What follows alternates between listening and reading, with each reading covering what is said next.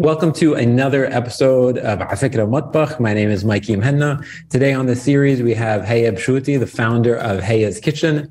HAYA is Palestinian by blood, Jordanian by nationality, with a bit of Greek, Emirati, and Egyptian by residency, and is an incredible chef. And I had the pleasure of being at one of her sufras in Dubai. It is an absolute pleasure to invite you and welcome you to Matbakh. Amazing. Hi. Well, honestly, I've been an avid follower of Afikra for a long time, and I'm grateful that I had the opportunity to feed you. I love feeding people. So it was kind of a good prequel to this chat. Yeah, it's so funny. Whenever anyone asks me, Mikey, do you like cooking? I always respond by saying, I like feeding. I don't really like cooking. I don't have a problem with it, but I'm largely driven by feeding. And that came across with you. I mean, I generally saw you. I was like, oh, that's where the pleasure comes from. Has it always been true? It's true. I mean, look, I was blessed to have grown up in a setting where my grandmothers, regardless of the number of people that were coming into the space, they always had this energy and excitement about feeding people. So, and growing up, so my family, my grandparents, everyone was in Jordan. And so there was this community feel of you have an open door policy. Any neighbor can kind of just drop in at any moment for a cup of coffee, a cup of sugar, whatever the case is. And you always had to be ready. They always had this kind of readiness to them, and I'm ready to feed people. And I always loved that feeling of it. I always loved seeing how readily open they were to feeding people, that I feel that I inherited that through them, basically. What is the food like? It's so funny. People, they're like, Lebanese food gets a lot of playtime and sort of a lot of love. Palestinian food, you hear about Syrian food. You don't hear about quote unquote Jordanian food. What is you grew up in Jordan. What do you feel like is the best way to describe what Jordanian food tastes like? Well, I actually grew up all around. So I actually lived in Jordan for only a couple of years. But I lived in the UAE. I was born in Greece. I lived in Egypt. So I feel like I partially identify as Egyptian to some point. Jordanian food, I think, is more Bedouin inspired. So I think that there's a lot of crossover between Palestinian and Jordanian food, because a lot of Palestinians obviously found their homes in Jordan. So we share a lot of similarities, but I know that there's this ongoing debate about mensaf, but mensaf is probably the most identified dish as it being completely Jordanian. And it goes back to the Bedouin culture and the process of preserving dairy without having a fridge. And so it kind of links back to the way of life, not necessarily that people are we're going to claim this as our own dish, But for me, I think through HAYA's Kitchen, obviously people do ask me to do mansaf, but I do focus on my Palestinian heritage and my Palestinian roots and the food that, I grew up with. I think we all share very similar flavors across the Levant. But here in Dubai specifically, I feel like there's more recognition for Lebanese food, or the grills, mashawi, mezze style of food. And so it's more of kind of creating awareness for the fact that we don't live every day with mashawi and hummus, but we actually have a lot of diversity in our food. And there's a beautiful way of seeing the seasonality of food in Palestinian culture and in our food. And because we live in Dubai, we kind of forget the process of seasonality of food. You have access to everything at all times throughout the year. You don't really stop to think about, okay, lemons are actually a winter fruit. Citrus in general is a winter thing. How did they typically preserve lemons? How did they typically preserve oranges? And so that's kind of where I try to shed a bit more light on not necessarily passively eating, but eating with a purpose and eating with an understanding of what you're eating. Yeah. No, it makes sense. I mean, there, as you said, it's like when you're based in Dubai or any like uber global city, but in particular Dubai, because you don't really feel the seasons as much. You kind of forget that like food comes from the earth, not the supermarket. It's not endless. It's not like a bottomless pit of like nachos, you know? Yeah. So if somebody is like, somebody asks you at a dinner party, type, okay, Haya's Kitchen, like what is Haya's Kitchen? Like, is it a place? Is it a a kitchen supply store? Like, what is Haya's Kitchen? Yeah, I mean, honestly, I've played a lot with like how to define it, and I constantly keep on coming up with like different ways of explaining it. But I think my latest way of explaining it, or my latest version of what Haya's Kitchen is that it's an experience. And I created Haya's Kitchen with the sole intention of it being a tribute to tetas, to grandmothers, to old traditions that are fading away with time, and to obviously Palestine, which is where I'm from. And so everything that I do always has that at the base of it. But what I try to do is always create an experience. So whether it's through my sufra of bringing everyone together around the sufra, and the sufra links back to my own sufra and my own family's sufra. So we would always communally come together to eat together, to slow down in the super fast-paced world that we're living in at the moment, and to kind of just share a memory, share a moment, and share food together. And I feel because Dubai is also a very fast-paced city, I wanted to recreate that feeling of just inviting people to the sufra to come, sit down, get to know each other as well, but also share a meal. And it's so important to share a meal because people tend to passively eat, or they eat because they're like, oh, I haven't eaten all day, so I have to eat. And so it kind of brings back the soul or the nafas that goes into eating together, but eating with a purpose. So define sufra for the people on the call who don't know what that word means. Sufra literally translates into a dinner table, and it's basically a communal dining experience. So people come together. I host it currently at the Flip Side, which is my husband's space, which is a record shop. And we kind of close the shutters. It's 14 seats at the table. People book spots at the table, and then they might know each other, they might not know each other.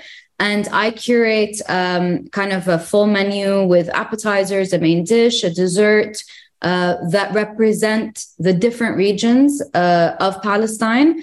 And they get to eat the dinner, which is all basically comfort food, with the storytelling element of me explaining why we eat this food, where this food comes from, and what it means to me on a personal level. Yeah. Amazing. Like, what's the last one? So I went to one, which I was very, very thankful that I was able to come. But I mean, last one, what was the last one you did? The last one was actually last month. So I'm trying to do it like once or twice a month. And I've actually got one coming up this weekend. And it was like, how do you set the menu? Like, walk me through that process. So I try to factor in, I mean, I think in winter and in summer, there are very clear vegetables or fruit that we kind of incorporate into our food. And it also links back to my kind of nostalgic memories of eating, I don't know, watermelon in the summer or eating ice cream in the summer. So I try to also link it back to my personal memories, but I try to think of the seasonality of food. And that's kind of where I start off with, where I kind of incorporate my appetizers. So like at the last table, because we're in kind of late winter, early spring, we have all of these wild herbs that are growing out across the mountains in Palestine, across the Levant as well. And so I wanted to incorporate hindbeh. And hindbeh is basically dandelion greens. And it's a flavor that commercially you wouldn't necessarily have access to. So I try to also showcase flavors that you wouldn't find in a traditional restaurant. There are a few Palestinian restaurants here, but I also feel that a lot of the food has gone commercial. Like people think that msakhan is just msakhan rolls, which is actually not how we typically eat msakhan. It's a whole main dish and it like is coma inducing, you know? So msakhan rolls is far from that. So I try to kind of educate people about, okay, this is the food that we eat, but it's also flavors that you might not have access to. And the great thing about it is that I've also had Palestinians at the table who are like, I'm from this city in Palestine where you're explaining to us that this dish comes from. And they're like, we had no idea. We didn't grow up eating this flavor. We had no idea that this flavor was from there. Yeah. And one of those flavors is something that I make from Gaza, which is rumaniye. And it's something that I kind of stumbled across. I didn't grow up eating it, but I kind of came to know about it. And I actually introduced my own family to it. And then I started introducing it onto the sufra table. And even people from Gaza were like, I'm from Gaza. I didn't know this is from there. And I'm like, I love that I can share that kind of knowledge with people. So that's kind of where the appetizers come into play. Yeah. And then there are also like celebrations across the year of certain ingredients that we use in our main dishes. So like November, December time, or actually October to December time is when we have the olive harvest season. And that's traditionally when msakhan is made. So I try to also incorporate that into my experiences. So if I'm doing tables during that period, I like to showcase the beauty of how olives are harvested, how Palestinians celebrate the fact that they have the best olive oil, so that's why they make msakhan, and that's kind of their proof of them having the best olive oil in the region. In the summer, wait, hold on, walk me through that. What does msakhan have to do with being a litmus test? How is it a litmus test for the best olive oil? I mean, we can be semi-competitive. No, I know. I'm all for the competition, but I don't know enough about why. Why? So basically, the process is like the olive harvest season in general is considered a celebration overall from A to Z. So it's like from picking the olives off of the trees to actually producing the olive oil. And so then it becomes a competition between households of, obviously everyone has their own acres of olive trees. And so they want to kind of prove who has the best olive oil. And msakhan is one of those dishes that you can truly showcase the beauty of the olive oil. And if you use bad olive oil to make msakhan, you can taste bitterness in it. You can taste that something's off. So if you have like silky smooth, like a bit of like spice to it or a bit of like sharpness to it, you know that it's been made with good quality olive oil. So then basically households would just compete with each other to make msakhan, and then obviously everyone would be like, oh, this is the best msakhan I've had. Oh, this is the best. So then they kind of have this like unwritten title of having like the best olive oil of the season. And then, you know, they kind of carry that title until the next season. Nice. They get the first seat on the bus, all the perks. Exactly. They're like, yeah, you know, like it's an unwritten kind of title, but we've taken the crown. We have been crowned like the kings and queens of olive oil. So, you know, like, when did you think to yourself, okay, I want to start doing this stuff? Like, I care about food. I like food. It's part of my identity. It's part of my heritage. It helps tell a story. But I also want to expose myself to all the like titit or tantit of the city to come and eat my food and judge me. Like, when did you decide, you know, I'm actually going to charge people for food, and this is going to be part of my life, and I'm going to be cooking home cooked food and like expose myself to all the criticism? Oh my God, honestly, the amount of times that I've had like moms at my table, like I'm legit sweating, you know, and I sweat from my palms. So I'm like sitting there like sweating, like, oh my God, like this mom's going to now like critique my food, or, you know, and I always look for like kind of confirmation or like approval. Like, do you like it? I need your honest opinion. Like, I kind of like go back into this like kid mode of, oh my, like I have like an older person on the table who's like critiquing my food. But to be honest, like I've always loved food. So my memories growing up is not of the stuff that I've seen, but it's of what I've eaten. And, you know, it's been a running joke with my family all of our lives, but I would never remember, like if I traveled to Europe, I wouldn't be like, oh, I remember seeing this. I'd be like, I remember I had like the best feta there. I had the best pizza there. I had the whatever. So my memories have always been linked to the food. And I'd say, so I kind of started HAYA's Kitchen maybe about 3 years ago. Bad timing, obviously COVID hit, but I started it like close to the end of 2019. And I've the biggest purpose behind why I wanted to do this was because I wanted to connect back to my heritage. So as a Palestinian who's never been to Palestine, it kind of felt like I was searching for this like understanding of my own identity. And growing up as an expat all of my life, I never really found the kind of the meaning of home or feeling like I belonged in a certain place. And so I meshed really well in the different cities. I made friends, I settled in, all of that, but I still felt like there was kind of a missing part to my identity. And so I decided to just kind of absorb all of my energy into understanding my Palestinian heritage, connecting back to my Palestinian heritage. I had also, not too long before that, lost both of my grandmothers. So I felt like I took for granted the time that I had with them, and I didn't really sit down. Like, I used to listen to their stories and everything, but I kind of took for granted the fact that they would be around for forever, basically. So I was kind of going through, maybe some people would call it a midlife crisis, I don't know. But I just felt like I wanted to do something with a purpose. And I had kind of heard about the whole concept of a supper club. People were launching them around the world, and it was kind of growing here. And I started it off with family and friends to get some feedback, to get some kind of criticism, and to kind of be able to grow and develop it in the way that I wanted to. But it all came down to the fact that I wanted to share something with soul. And I feel that kind of shows through what I do. And I was ready and open to be critiqued by people, or for people to maybe not appreciate it as much. At the beginning, I was like, yeah, but at the end of the day, it's tabikh, like it's ma'lube, it's msakhan. Like, would people really be willing to pay for this kind of experience?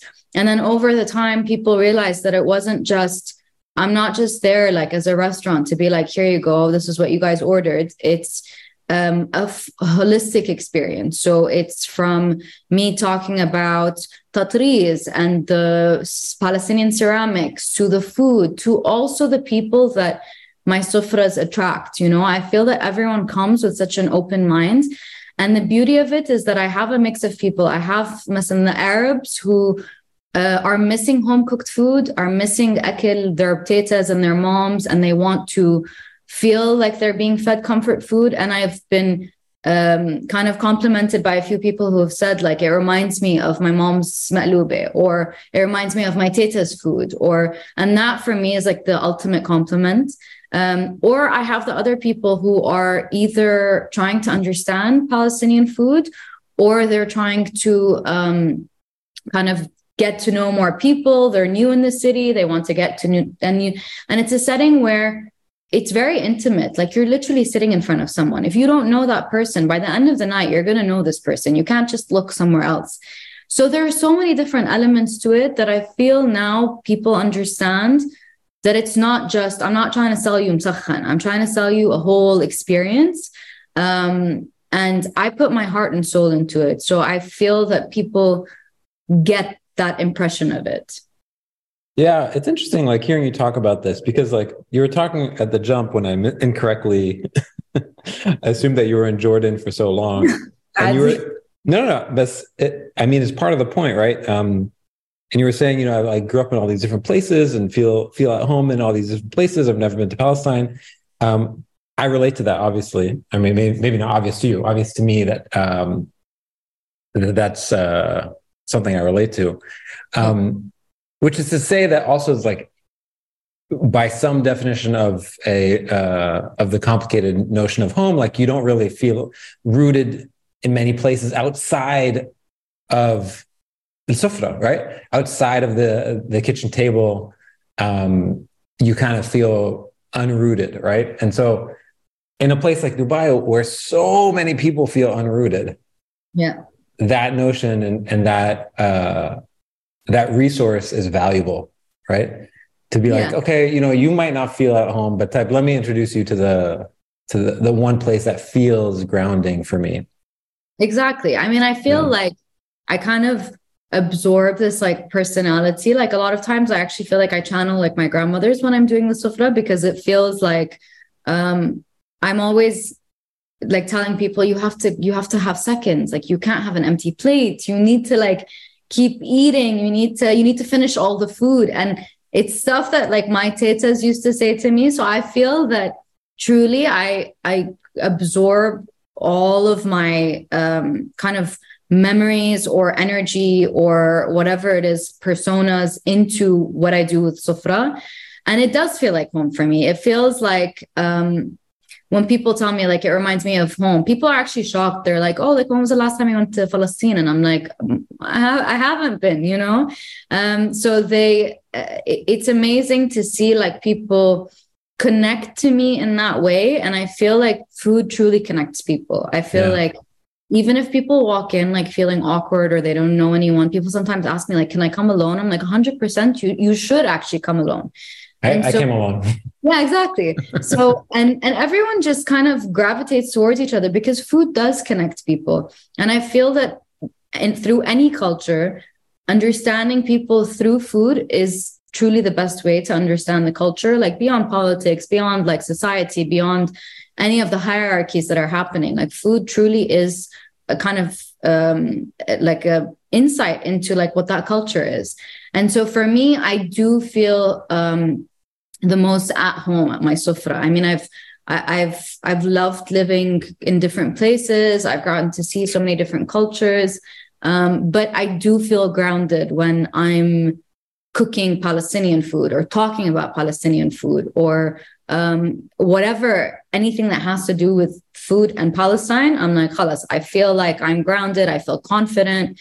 I feel like I'm connecting even more to who I am. And I feel like it's important, you know, at the end of the day, like you have to keep telling the stories, and the older generations are kind of passing away and they're kind of handing over the torch to us. So it's also really important to keep talking about the traditions, the heritage, the stories, the food. There are so many recipes that have also been lost with time because no one wrote them, no one documented them. So I feel like I'm most passionate when it comes to talking about or doing anything with food and Palestine. Okay, since you mentioned recipes and you mentioned Romaniya. Yes. Can I put you on the spot? Can you talk to me about this recipe? Like, let's say I call you, right? I'm like, hey, I'm on my way to the grocery store. Layli, I'm making Romaniya. Okay? Yeah. Tell me what to order at the grocery store, and then we're going to walk through your suggestion on how to make this. Okay. So Romaniya is, it's actually a dish that's typically made during Lent, and it actually originates from the cities of Jaffa and Lid, but it migrated down to Gaza, into the Gaza kitchen. So the base of it is basically eggplants, lentils, brown lentils, pomegranate molasses. Traditionally, it's made with pomegranate juice, sour pomegranate juice, but we don't necessarily have access to that. So pomegranate molasses is basically the alternative to that. And then you basically need spices. So there's some cumin in it, of course, salt, pepper. There is also olive oil in it. And there is tomatoes. I put a bit of tomatoes in it just to kind of give it this like creamy texture. Onions. And then towards the end of the cooking process, I add fried garlic. So the fried garlic gives it a completely different flavor. And honestly, the best smell in the world is fried garlic. You know, like it's the best. So I fry the garlic, I add it to it. But basically, it's a dish that you dump in a pot and kind of forget about. So you dump all of these elements together, and then you let it cook for like an hour and a half. And you just keep on stirring it so it doesn't get caught at the bottom. But it transforms from like all of these individual elements to basically the picture that you see on the screen, which is this like stew kind of texture to it. And some people eat it cold, some people eat it hot, some people eat it with rice. But the most traditional way is to eat it with taghnis, with bread. And you just top it with olive oil and fresh pomegranate. And and it's hearty, it has a lot of flavors to it. It's got kind of the earthy flavors of the lentils.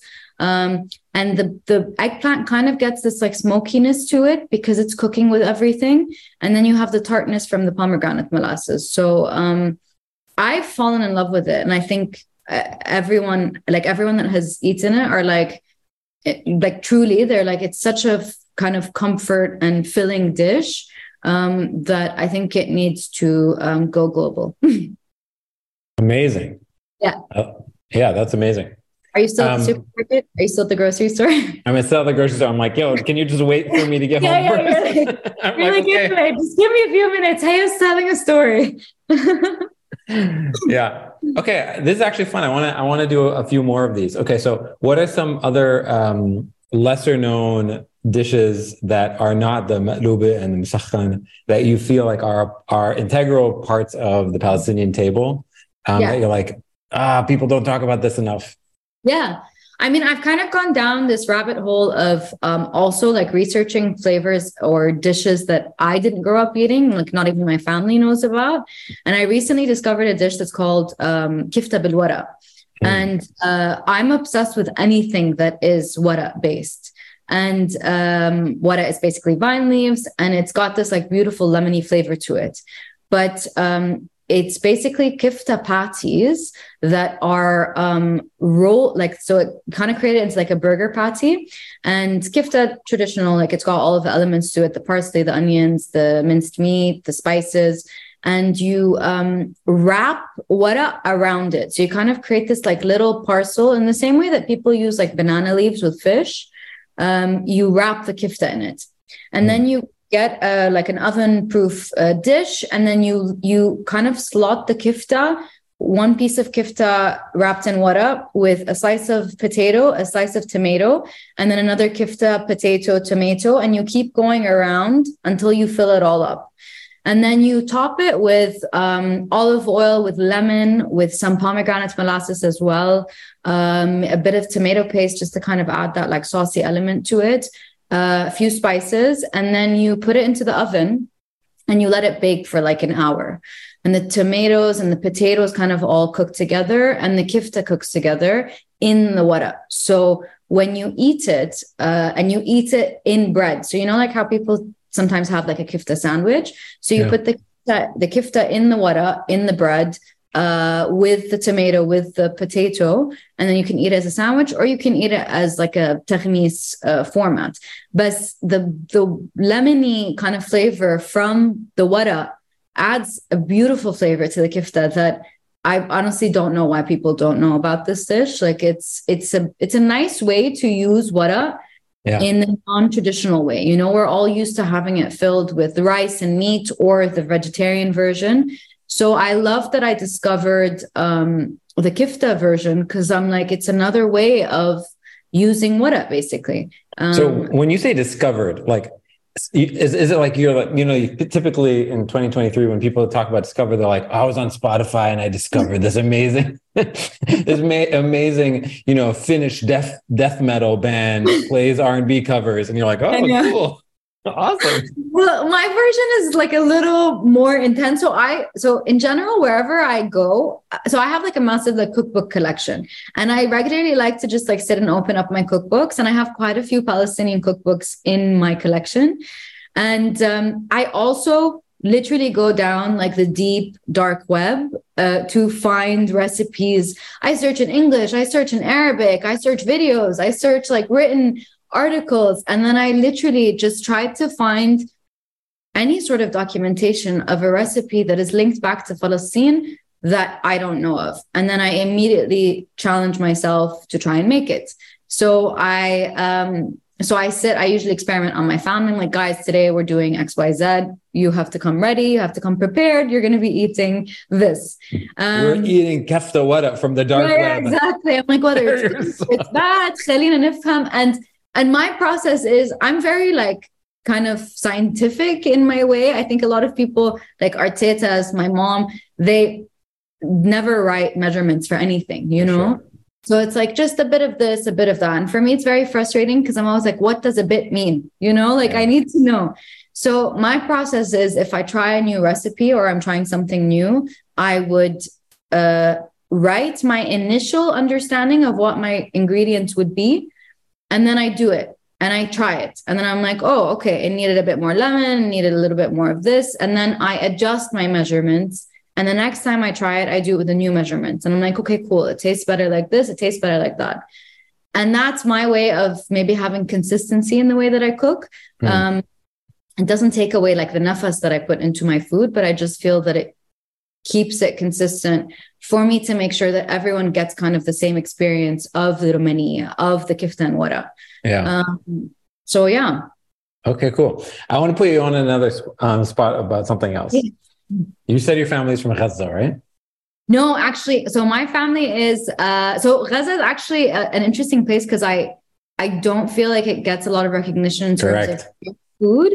And it's beautiful because across Palestine, each city is kind of known for their own food, and not everyone has like a crossover of knowing food from different cities. So my family, so BISHOUTY family, is from Safad, so we're on the border of Lebanon.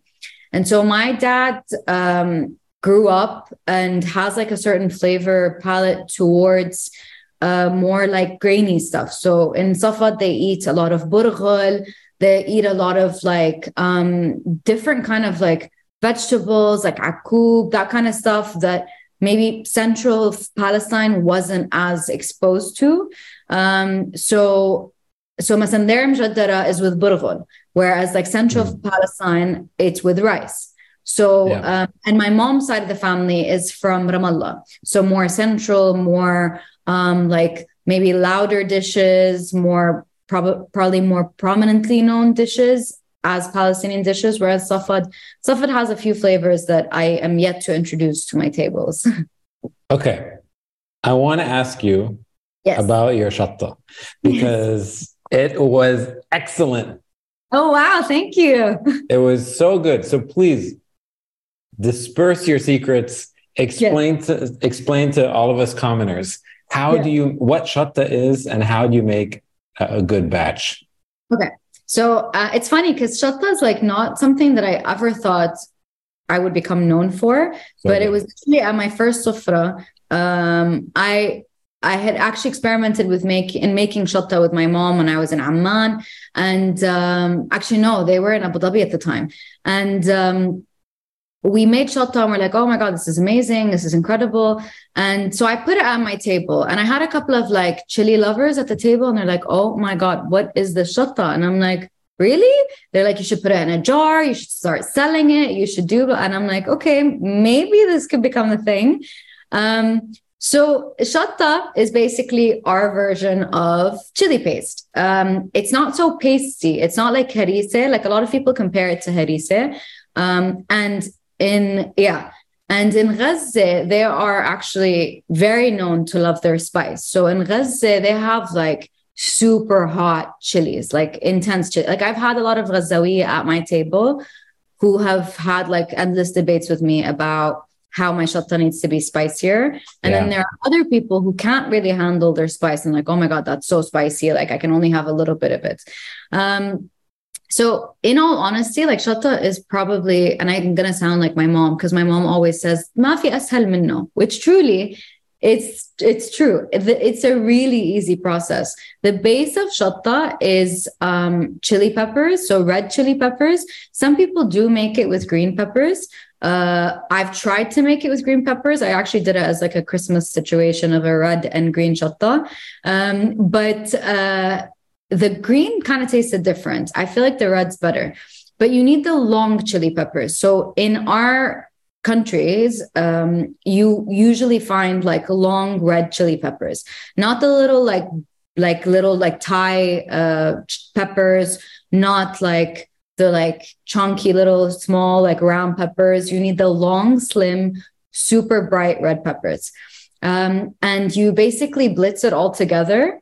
And you kind of create it into this like little paste situation. And then you add salt to it to kind of remove a little bit of that moisture from it. So when you add the salt, and when I say salt, it's quite a bit of salt. Like you would be surprised as to how, and then you're like, oh, this is going to be super salty. It's going to be a situation. but the salt basically is added to it to remove a bit of that moisture, so it's not like super wet. And then you add to it tons of olive oil and white vinegar. So it's literally like a 4-ingredient product. But the beauty of it is the longer you let it sit in the olive oil and the vinegar and the salt like mixture, the better it tastes. So if you make shatta, you shouldn't just eat it immediately. You need to like put it in the jar and let it like ferment for like 5 to 6 days before you open it up and start eating it. And then that way it absorbs all of those flavors. And the beauty of shatta is you don't really have to keep it in the fridge. As long as you keep topping it up with olive oil, you're preserving the top layer. So you can literally keep it out and there's no expiry date to it. Like I know everything has an expiry date, but there's nothing in it that goes bad. Yeah, it's fantastic. So red peppers, salt, olive oil, and white vinegar. Yes, that's it. Very, very, very good. Yeah. I want to ask you a little bit about the dishes. I remember at the event that I went to, you made a point to be like, everything on this table is significant. And the dishes we're serving all the food in is also related to Palestine. Yeah. Can you talk a little bit about that idea? Yeah. So like the elements that I kind of incorporate into my sufra. Yeah, I mean, I try to kind of create this like holistic understanding of Palestinian food. I mean, I know it's one evening and there are so many different flavors that we have, but I traditionally like to kind of showcase our vegetarian elements in the appetizers, because I feel that we're very prominently known to have like meat-centric food, which is true. A lot of our food is meat and chicken and, you know, protein-based. But I think that we have a lot of beautiful flavors in our vegetarian kind of like palette that doesn't get a lot of awareness or like isn't kind of like really spotlighted. So I wanted to showcase that you can eat vegetarian food without it being boring. And that's, again, it goes back to the complexity of like our flavors. And like even with our okra or our bamia, like we add so many different elements to it that the bamia is like the star of the show, but you have so many different things happening with it that you don't even really think that you're eating a vegetarian dish. And I also like to always play everything in a communal way. So everyone sits down, they get to dig in, they get to try different things. And I like to have different textures too. So something with a crunch, something with ajjane, you know, my ma'ajanat are a tribute back to this culture of always having to have ma'ajanat in your freezer, in the same way that my teta has always had ma'ajanat in their freezers, just in case someone was going to pop in and say hi.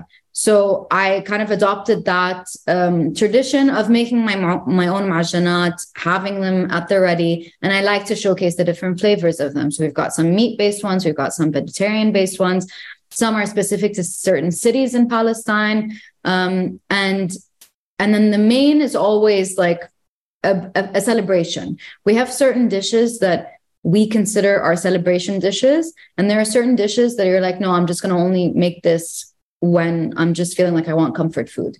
And I try to showcase both, but I also try to show flavors that you wouldn't always have access to. So like I sometimes make maftool. Maftool is, I feel, a very under kind of appreciated dish. And it's beautifully made. It's so like kind of comforting in wintertime. The process of making maftool is incredible. So I also like to share the story of how maftool is made. And I try to kind of balance out the rest of the meal with the dessert by having some sort of pudding or having, now I'm very proud of the process that I've gone through with my buza arabiya. So now I'm offering my buza arabiya to people at the table at the end with like a ghraibeh crumble on top. yeah, and it's honestly, it's yeah. Well, next time you're in town, I'm gonna. Okay, you're. Wait, hold on. I have too many questions. Yes, I'm ready. Okay, I want to talk about the maftul in a second, but let's start with the buza. Yes. Walk me through this. What you're talking about? So buza Arabiya is basically, it's a like dairy based buza, and it's got a stretch to it because it's got mystica in it, or Arabic gum. So the stretchier it is, I feel the more successful it is. And this also goes back to my grandmothers and how growing up, they always had, there's this brand in Amman called Jabri, and everyone gets this kind of log Arabic buza from them. And it's basically the buza on the inside, and then it's like crushed pistachios on the outside. And it's like a staple on any teta's table. Like if you're having people over, you have buza Arabiya.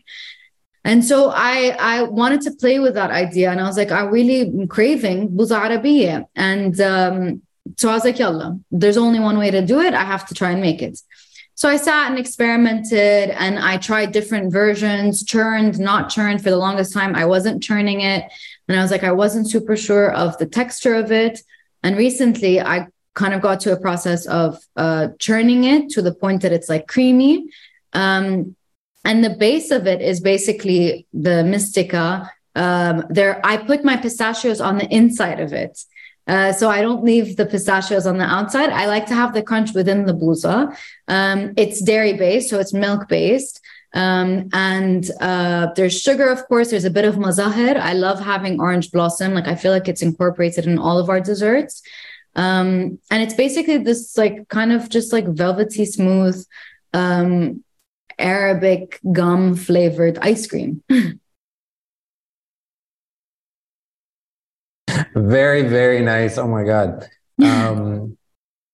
So to learn something like that, how many, I mean, this sounds like a stupid question when I say it out loud, but I'm curious, like how many batches of mediocre buza did you have to make before you're like, I got it? Oh, it took a while. I think it's also like, to some extent, I'm a stubborn person. So I'm like, no, khalas, like it's good. It's good, you know? And I would try to convince myself that it's good. But then every time I would serve it, I'm like, oh, no, like I'm not too convinced with the texture. You're like, there's still some left over, which means... I know, literally. I was like, man, like, no. And I'm also a perfectionist. So I'm stubborn and a perfectionist. So like, it's like a mesh of like two very dangerous kind of characteristics. And I literally like have gone through like so many different versions, and my family has eaten so many different types of buza. And like a couple of weeks ago, I was like, guys, I want to make buza on a stick. So I got silicone molds and then started pouring it into it. And then we had different versions, like one with pistachio on the inside, one with pistachio on the outside, one that was churned, one that wasn't churned. And it was like a whole like science experiment. And so it took a while. It took a while to like get to where I am. And people loved the previous versions of it. But I'm in the back of my head, I'm like, no, it could be better. It could be better. And the last table, I served my latest version of the buza. And they're like, hey, you made this? I'm like, yeah, I made it. They're like, no. And I also had a mom at the table. She's like, hey, you made this? I'm like, yes, auntie, I made it. And they're like, this is incredible. You need to sell this. You need to like go worldwide with it. And I'm like, okay, it looks like I've gotten to a version where, khalas, I think this is a good version to like keep going with. So this is the final version that I'm like, okay, I'm happy with it. I'm getting incredible feedback from people. So I'm going to run with this one. You're like, shut the buza and beyond. I know, literally. My mind like spins in so many different ways. I'm like, and then recently people are like, you should like open up a falafel truck. I'm like, guys, like shway, you know, let me figure my life out first and then we'll see. Yeah. Yeah. Okay. The last one I'm going to get you to do is the maftul. Yes.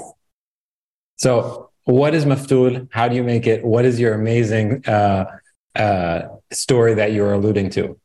Okay. So maftul, I think is truly an underappreciated dish. And I think that people in general, like whenever you ask them, like, yeah, I want مسخن, I want مقلوبة, I want whatever. But maftul, so traditionally, It would be made with semolina, with flour. And it's, I mean, to some extent, it's kind of looks like a pasta, but it's not. And they have, like, traditionally, Palestinian women would have like these like massive sieves. It's like a round, massive sieve that has like small-ish holes across it. And they would mix together the flour with the semolina, with all of the other elements, to kind of get this texture of this like powdery, slightly clumpy initial version of maftool. And they would keep running it through the sieve, like pushing it through with their hands until it comes out as little pearls. And this is basically the raw version of maftool. And in Lebanon, there's mughrabiyya, and the mughrabiyya is slightly larger. It's like the size of a hummus. The maftool is like a super tiny, like, pearl. And that would be the raw version of it. And traditionally, the way that maftool would be cooked is you would cook it in the chicken stock that you've cooked the chicken with, but you would have to also put it in kind of like a steamer. So you wouldn't cook it in the same way that you would cook rice. You would have like a pot with boiling water underneath it, and then you would put the steamer on top with the maftool to let it expand, and it would expand into a slightly larger pearl. That it's got this like kind of earthy, grainy flavor to it that I, to some extent, prefer more than frike. Like, I know frike has gotten like a global recognition in salads, in frike and chicken with meat, whatever.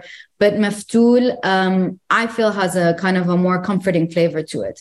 And the chicken is cooked with, I mean, I feel across our food, we have a lot of flavors that are similar, like in terms of the spices. But maftool is one of those flavors that has a completely different spice palette to it. So one of the core spices in maftool is karawiyya or caraway. And the caraway is one of the most prominent flavors that you can taste in maftool. And I love that because I love having a different flavor palette to that dish. I feel like it's completely different to the rest of the food that we eat.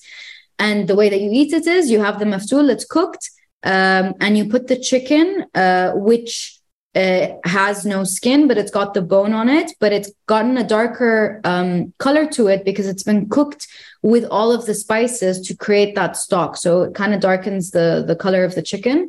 And then you put sliced onions and chickpeas with the maftool to let it cook all together. And then you pour the chicken broth on top of it. So it's kind of like a soup, but it's not a soup.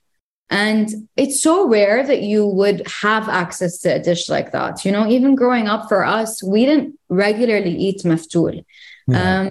And every time I eat maftool now, I'm like, why didn't we eat this more often? Like, it's just such a hearty, comforting dish. And it would be eaten in winter because it's kind of like soup based. And you don't need to accompany it with anything. Like, you can literally just eat it and it's just a wholesome dish on its own. So I feel that maftool needs to get a lot more recognition as a dish that people choose. That's amazing. That's fun. Okay, before we move on to the quick Q&A, Haya, I just want to ask you,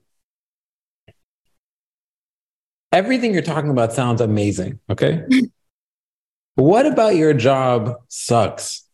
What about running this Haya's Kitchen is so hard that you have to be like, oh, this is the price of doing business. Yeah. There's a price of doing what I love, but this part is awful. Yeah. I mean, yeah, like, it all sounds like awesome. And when people get to like see, because people come like when everything is set up, so they don't really see like the behind the scenes of things. But for me, I think my biggest struggle is running it on my own. So when people sometimes message me, they're like, oh, can the person in charge of, I don't know, like events or catering or whatever, get in touch with me. I'm like, there's no person, it's me. Like there's no team behind Haya's Kitchen. It's just me running the show. And I do have part-timers that help me out. I do have support, but I mean, it is me. So I'm the designer. I produce the food. I write up the menus. I run my socials. I have to interact and manage all of the different opportunities that I get. I am the driver. I am the attal. I take the stuff into my trolley. I have an incredible trolley that I bought in COVID when we had to do grocery shopping. And it's literally been my best investment. I literally load up everything into it. And I'm always carrying this trolley left, right, and center, loading the car, unloading the car. So it's a lot of physical work, you know? And sometimes I'm like, I left my corporate job to be al-attal wal-tabbakh, and, you know, and يعطيك ألف عافية. But so that part isn't fun, you know, like it's a lot of work that goes into it. And I pour my heart and soul into it. You know, I run everything. Like, I don't outsource anything. I don't trust anyone to do anything with the same intention that I would. So I'm always like, I run everything in Haya's Kitchen. And I know it sounds like it's like a big team of like Haya's Kitchen, but no, it's just me. And but at the end of the day, like, even if I get to whatever, a sofra, I've set up, we're setting up the tables, I'm like panicking, running around, oh my God, we're running late. When I just hear people tell me, oh, like it was comfort food for us, it took us back home, that for me is like, khalas, it kind of justifies why I'm doing what I'm doing. But in the moment of me preparing, I'm like, what am I doing with my life? What did I decide to do? I chose to get into like a super tough industry. Like, food is not an easy industry to be in. But yeah, I mean, I find like whatever happens and the compliments that I get or the feedback that I get from people kind of pushes me forward. So it's working for now. Nice. Yeah. Yeah. You gotta work on your impression game, because it's like, oh, let me hand you to the social media person. I know, right? Hello. Can you hold for a second? And then I'm like, hold for a second? Hello, I'm the business manager at Haya's Kitchen. Exactly. I considered it before. I was like, should I create like different like email aliases where it's like different people handling different things? And I'm like, khalas, it's Haya, I'm Haya. It's all about Haya, you know, and Haya runs everything. Yeah. Yeah. Okay. Let's do the quick Q&A and then we're going to wrap up. All right. Mm-hmm. What are you reading or watching these days? Okay. I'm like completely off topic, but I'm really into crime. So I watch a lot of like crime documentaries. I actually just recently wrapped up The Flight Attendant. Okay. It's a very good show. And I think it's HBO. But I'm also obsessed with Disney. So I have always grown up loving animation. I actually wanted to work in animation as a kid. So whenever I feel like I want to get into a better mood or a better feeling, I watch one of my favorite Disney movies, which is The Little Mermaid. Okay, let's do this right now. Ready? Mount Rushmore of Disney movies. So Little Mermaid's on there. What else? Yeah. Little Mermaid. I love, obviously, Sleeping Beauty. I love Beauty and the Beast. I do appreciate Fantasia to some extent. Wow, I was not expecting for you to go to the 1920s, 30s, 40s. And 50s. I know. Interesting. Okay. I know. I love Hunchback of Notre Dame. These are deep cuts. Oh yeah. I'm like deep, like Disney. I went to Disneyland and I didn't want to leave. I was like, the guys, I have found my purpose in life. I'm going to stay. Yeah. Hunchback of Notre Dame is it's dark. It's dark, but it's also not a fan favorite. So it's amazing. I mean, the music's great. Don't get me wrong. The music is really, really good. It is, yeah. Okay, very cool. It's not considered a classic. It's not considered a classic, but it does tell me about your personality. Okay. Yeah. But like, it's also like very like kind of, opposite ends. Like I like crime, but I also love Disney, so it's like Little Mermaid, Hunchback. Yeah, exactly. Okay. Exactly. Who would you love to shadow for a day, past or present? Ooh. Honestly, if I get the chance, I would love to go back to spending a day with, can I choose both of my tetas? Yeah. I feel like I took for granted the time that I had with them. There is also one of my dad's aunts who he swears was like the best cook ever.